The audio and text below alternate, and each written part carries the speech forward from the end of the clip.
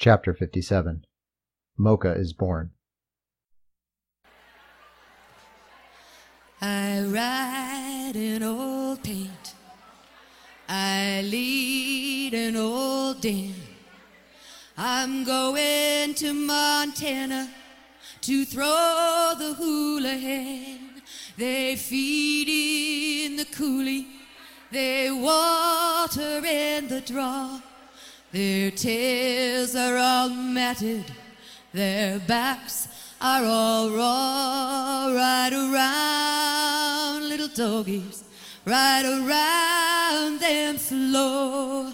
For the fiery and snuffy are raring to go. Old Bill Jones had a daughter and a son. His son went to college, his daughter went wrong. His wife got shot in a pole-room fight, but still he keeps singing from morning to night. Ride around, little doggies, ride around them slow. For the fiery and snuff it are raring to go. When I die, don't you bury me at all. Saddle up my pony and lead him from his stall. Tie my bones to his back, turn our faces to the west, and we'll ride the prairie that we love the best. Ride around, little doggies, ride around them slow. For the fiery and snuff it are raring to go.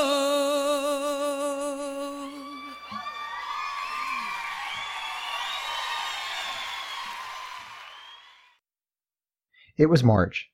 Gatherings were completed, and spring was approaching. I am keenly aware of plants, but especially during the spring and early summer. My greenhouse propagation and subsequent plantings were showing maturity, beginning to transform Shadowmere into a memorable and relaxing garden experience. Owen Dell, an instructor at the Santa Barbara Botanical Garden Lectures, helped guide my thoughts as he gave talks and I attended his tours, espousing that to make a truly magnificent garden, one needs to have drifts of similar plants to create a theme. Mass plantings of similar plants generate a composition, causing a person to slow the walk and pause to take in the beauty of the piece. And he advocated one needs more than one plant to make a drift. One plant produces a botanical garden exhibit, but scores of plants create composition, he maintained. That was it. That was how to build a mood, use lots of plants. I'd finally gained a sense of style. Now, as my plantings matured and propagation increased, I was able to create the feel of the gardens that impressed me, that I studied and pored over for umpteenth hours. Proper plant selection is essential where we live. There are so many obstacles to growing stuff out there. I needed plants that withstood deer, gophers, the cold and heat. These were the ones I picked to reproduce in my greenhouse. Soon, I had a handful of bulletproof plants I was successfully propagating into drifts of many samples brought home years earlier. So, I was quite proud sharing my gardens with my extended family, and once again looked forward to the Aarons family reunion on Memorial Day. This was a great weekend to showcase the cool things I'd done.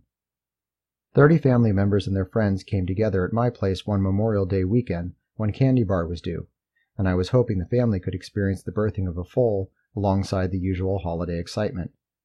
The weekend went great. With the help of the men from the family, we moved the hot tub from its current site to the deck around the pond. Now the old hot tub patio became a place for picnic tables and barbecues. I ordered a specially made tarp from Harp's Tarps in Ohio. It had grommets along the sides and was measured and cut to fit the wood frame roof of my outdoor kitchen. I loved the effect of it. The tarp allowed a subdued, dappled lighting through the waterproof material, creating a comfortable outdoor room, 10 degrees cooler than the surrounding area. Mike and I brought in electricity, placing 3 fans on the 4x6 rafters. This Memorial weekend was uneventful compared to previous reunions. At an earlier gathering, when the hot tub was still heated electrically, the brothers decided it wasn't warming quickly enough. One of us, who cannot ever be named, although his name begins with T, thought to run a hose from the water heater in the house kitchen out to the hot tub to speed up the heating process. You know, to squirt extra boiling water right into the hot tub. I never knew you could attach a garden hose to a water heater until that night. Well, during the process, the valve on the water heater broke from too much tugging on the tube, and hot water spewed upward through the kitchen, coalescing on the ceiling. That's where most of the noise came from. The water was hitting the ceiling hard, and then fusing into fat round globules the size of grapes, before dripping onto Mary's Spanish tile floor. All thoughts of a happy, fun-filled, wine-infused hot tub adventure immediately disintegrated into profuse murmurings of, "Oh man, what a drag. I'm sorry." Otherwise, there was a quiet and attentive mopping up. For a long time following that reunion, the family thought Mary was a bit tense. Later that evening, or weekend, the hot tub was deemed usable. I remember because I thought Mike drowned in it. It was daytime just after a big breakfast, and I went out to see if any plates were left out. Then I saw it. Someone's head was face down in the water, the tub bubbles were gently percolating, and the dark hairs just waved as they floated about the head. Realizing it must be Mike, I reached down, grabbed his hair, and quickly pulled up his head. "What are you doing?" I yelled at him as he opened his eyes and dropped his mouth in surprise. "I was trying to get rid of hiccups." "You could have ruined the whole weekend," I exclaimed as I let go of his hair. Thankfully, we didn't have to bury one of the brothers that weekend. At another reunion, Dad and his wife came down in a motorhome. With their 2 Samoyed husky Malamute hates any other thing walking on 4 legs pets with them. As soon as they pulled into our yard, Dad opened the door to allow everyone out of the motorhome. The evil dogs ambushed one of Mary's dogs, and a snarling, barking dogfight ensued, while Dad and Mary separated snarling animals from hapless ones. And I was caught up in the mayhem. "You have to stop jumping into dogfights," I told Mary, "because that means I have to jump in and save you." After these first reunions, I made sure to approach Mary about her tolerance level for each subsequent meeting. Maybe it was after this time the family thought Mary was tense. I can't remember exactly. And Candy Bar didn't like my family either. Thinking they were drunkards and hooligans, she withheld having her baby. Evidently, she was as dismayed with the company as Mary. There was no foal anywhere come Monday morning, and Mama was now big as a box. She was ready to deliver, but nothing happened during the Memorial weekend. The final guests left late Monday without seeing Candy Bar have her foal. Tuesday morning, when I went out to feed her, Candy Bar had a foal suckling her. Mary and I immediately checked it out. As with any first newborn child, we bought books to help us rear an offspring, one who would be confident with people from the very beginning. We lavished much time and attention on Mocha, and the efforts paid off. The growing horse was comfortable around us right away. In his book, From Birth to Backing, Richard Maxwell succinctly outlined the ideas to strive for when taming a foal.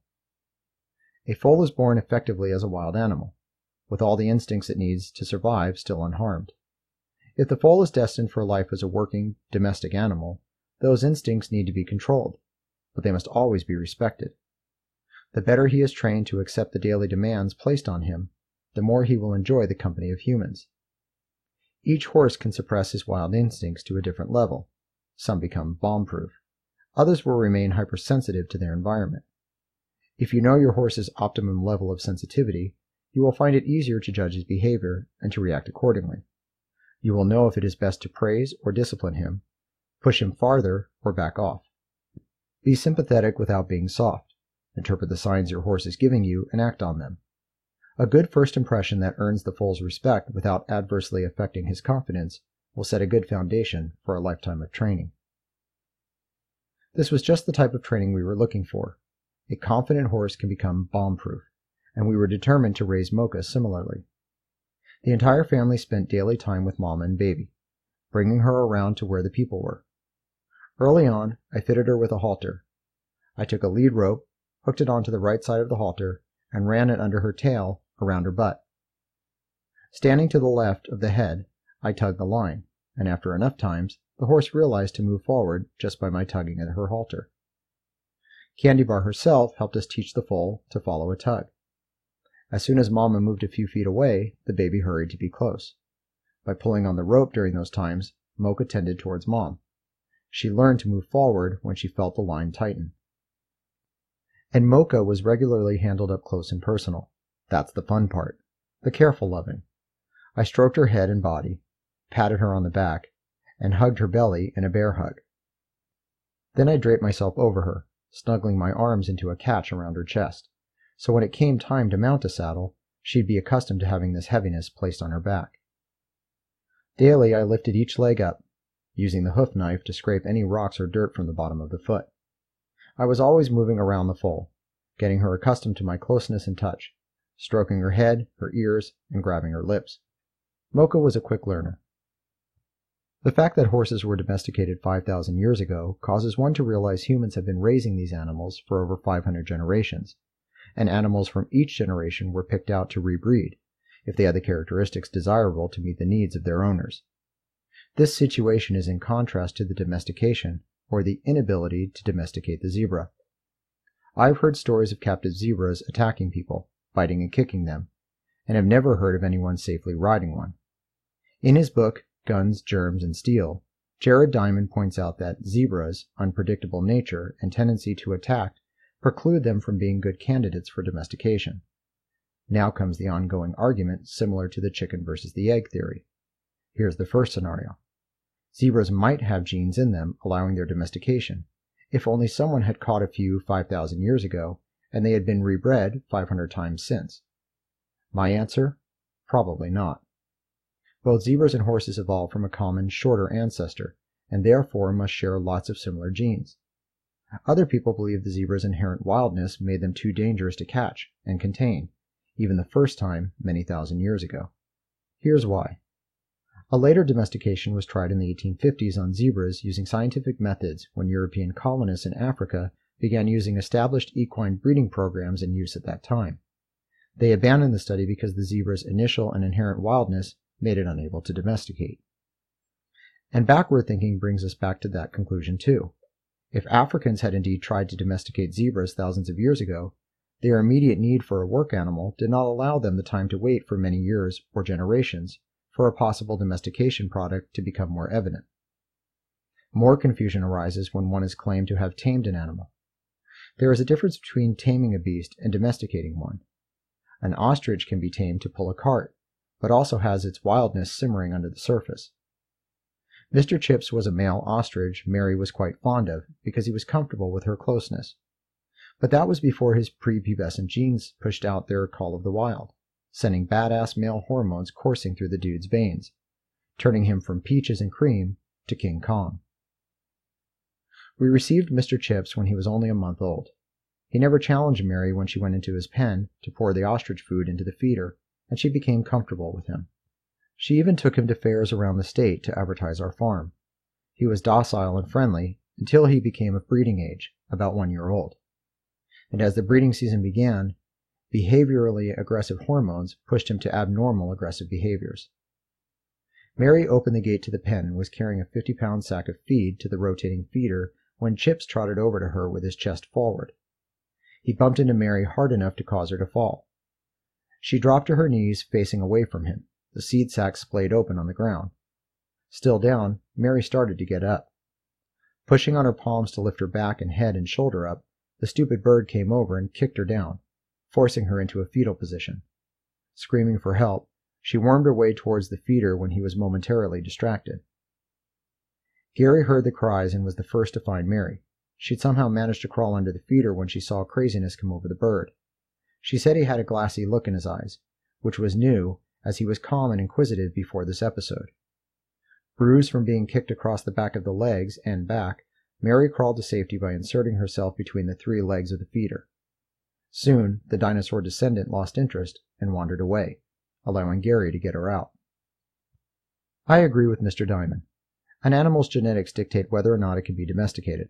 However, once a species is domesticated, we humans need to be on constant alert for genetic throwbacks, where an individual animal has been born with more wildness than domestication. Some are prone to the destructive resurgence of their naturally violent tendencies, which occurred in the incident where a woman in Creston died while working her beloved stallion. She had her throat pulled apart when the animal decided he no longer wanted to listen to her commands. A similar thing happened to me when I was breeding a stallion and mare using natural cover instead of artificial insemination. I left her in the middle of the pen and retrieved the stud. Snapping the lead rope on the stud's halter, I brought him into the enclosure where the female was standing. She was receptive that day, flagging her tail tall and straight as soon as she got a visual and olfactory sense of the stallion coming her way. As the tail was waving him over, the mare set out her open-for-business stance, widening her legs, her urethra winking, and spitting streams of piss for more attention, letting him know she indeed was ready for mounting. I walked the stallion into the paddock, still with only the lead rope snapped to the halter.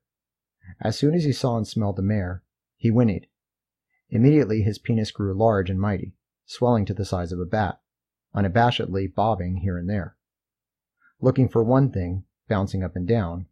Yes, yes. I'm ready.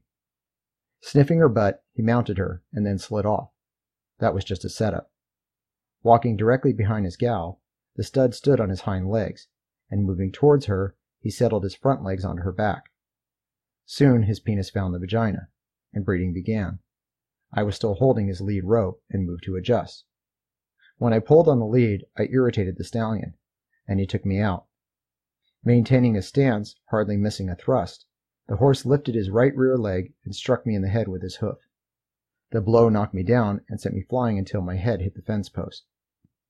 I wandered too near the stallion, letting my guard down, foolishly leaving myself open to the ravages of a thing whose wildness resurfaced. End of chapter. Thank you for listening. The entire autobiography can be purchased as an old-fashioned paper book or an e-book, as well as an 11-disc audiobook set, or can be downloaded from the audiobook site Spotify. More details are on my website, jeadvm.com. Thank you for listening.